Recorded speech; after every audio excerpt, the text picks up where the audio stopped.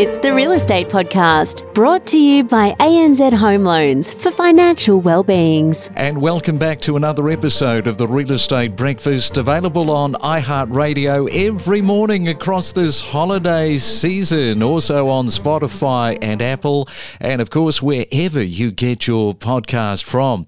Well, here we are on a Thursday morning. The week is starting to rattle off, and it is the 5th of January for 2023. I hope that you are still on holiday, having a bit of a break, recharging the mind, body and soul.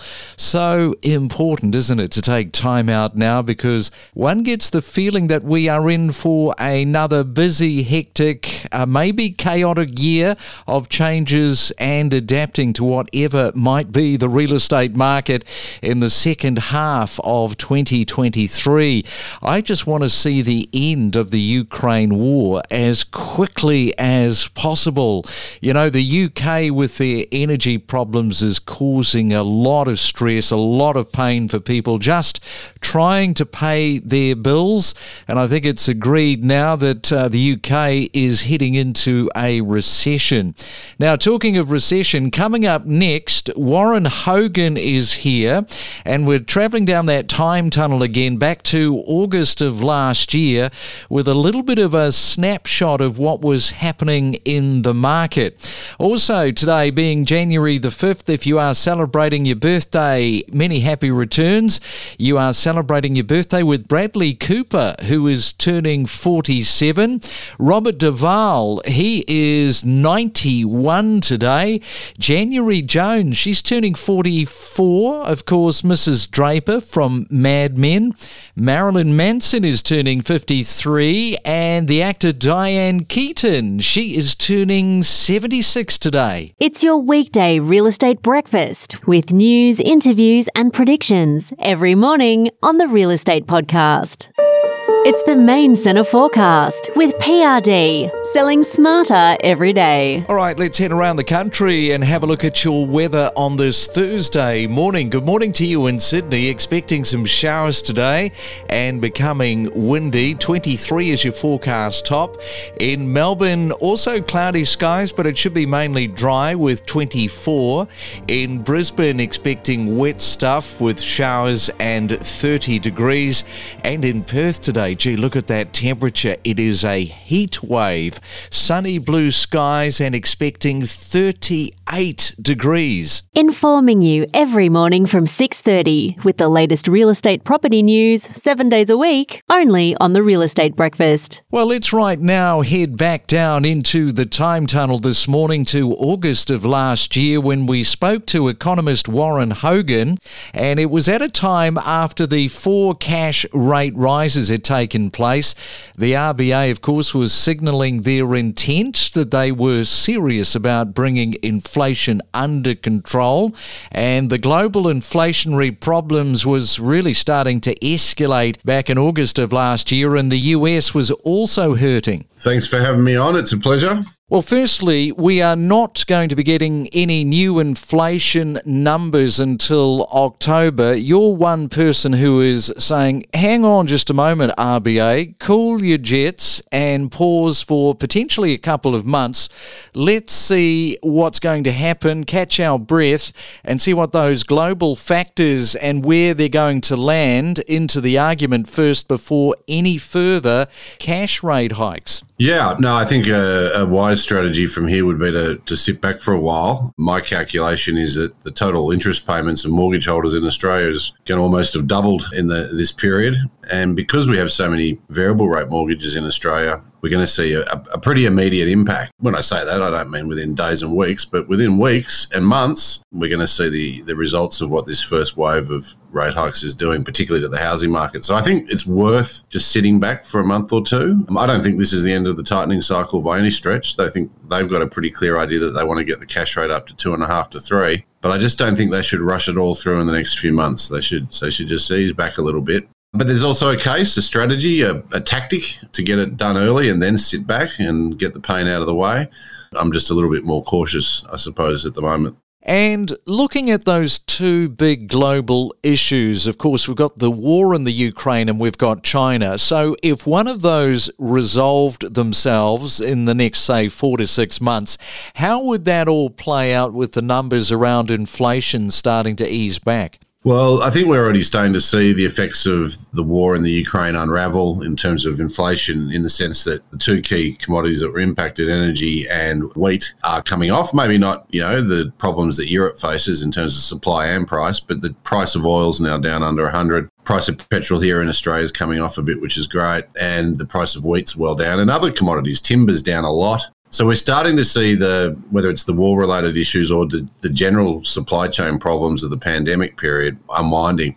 But I think that what we've learned in the last month or so is the real international story is that we're starting to see the big economies of the world slow down, particularly the United States. And if that slowdown starts to really gather some steam in the next few months, it suggests that the RBA might not have to do as much as they first thought, or they could be a bit more measured. I'm not sure, but I think it's worth observing. And the big one for me really is the United States right now.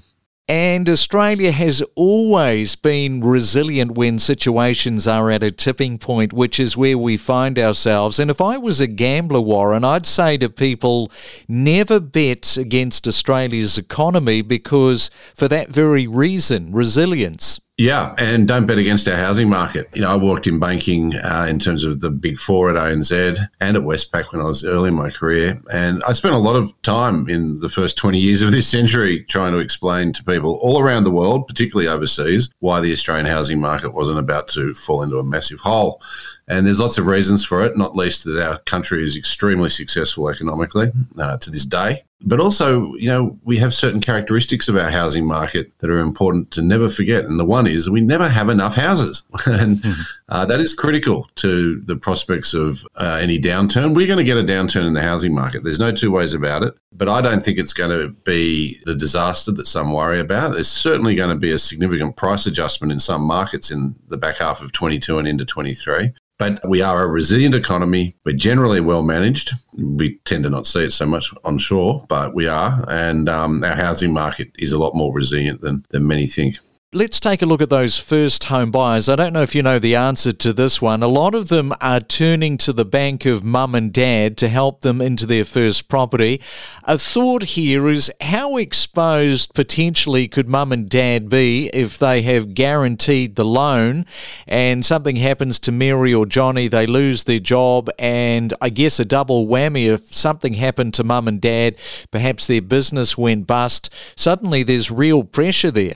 Yeah, and it's very hard to get data on this, and it is obviously something that's become a lot more prominent. There was a clear wave of first home buyers entering the market at the start of the pandemic, and the history shows that first home buyers tend to be about 15% of the mortgage market anyway, and then every 10 years or so we seem to have this surge of activity when house prices fall or interest rates fall or the government provides an incentive, usually all three at once.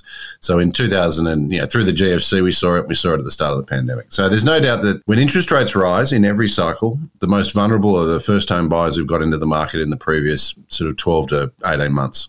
Quite rightly, when you're a first home buyer and you're young, you take the most risk because you've got plenty of time, and of course your career is likely to see increases in income due to promotion, not just the normal increase in wages that everyone gets. So there is a lot of risk that people will rightly take on, but of course that means you're vulnerable in those early stages. And every time rates go up, that's where the pressure's felt, as well as highly leveraged investors, but that's a different story. This cycle, I'm particularly worried about it, both because of the bank of mum and dad phenomenon, getting a lot more people in, and also because of the speed with which rates are going up now. The good news is that the employment markets are holding up so far. But if that changes next week, the issue you raise comes into play. And I think there's something we need to watch very closely, because you do not want to see forced selling in any housing market. We've avoided that in broadly in the last 20, 30 years in Australia. And you'd hate to see that because of the extra leverage brought into the system, because of the bank of mum and dad, the extra risk, if the circumstances change enough that you do get extra forced selling.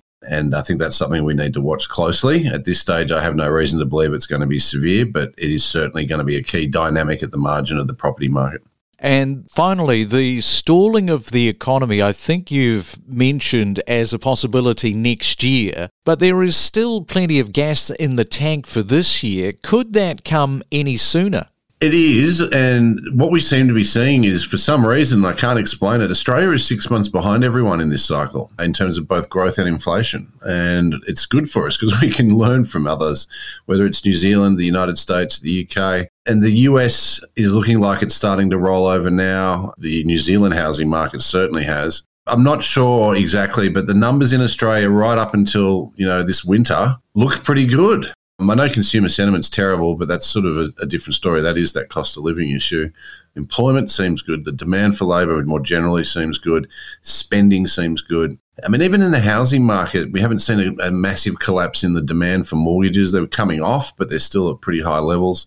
And prices are adjusting, but I'm not convinced that we're seeing a rout in the housing market, so to speak. So I think it could start to happen towards the end of the year as we go into summer. And of course, if it does, that hopefully means the RBA doesn't have to take the cash rates up as much, and there's less risk that they overshoot and have an error. So I think it's the end of this year, early next year, that we have our soft patch, and it's a desirable soft patch. It's better to have a short-lived, shallow downturn in the next 6 to 9 months than leave it till later and have a big recession in late 23 or 24. Well, it's all going to pan out one way or the other. Warren, thank you so much for coming on to the Real Estate Podcast this morning. We'll talk again soon. Thanks for having me, Craig. We connect you to the best real estate information across Australia. The Real Estate Podcast.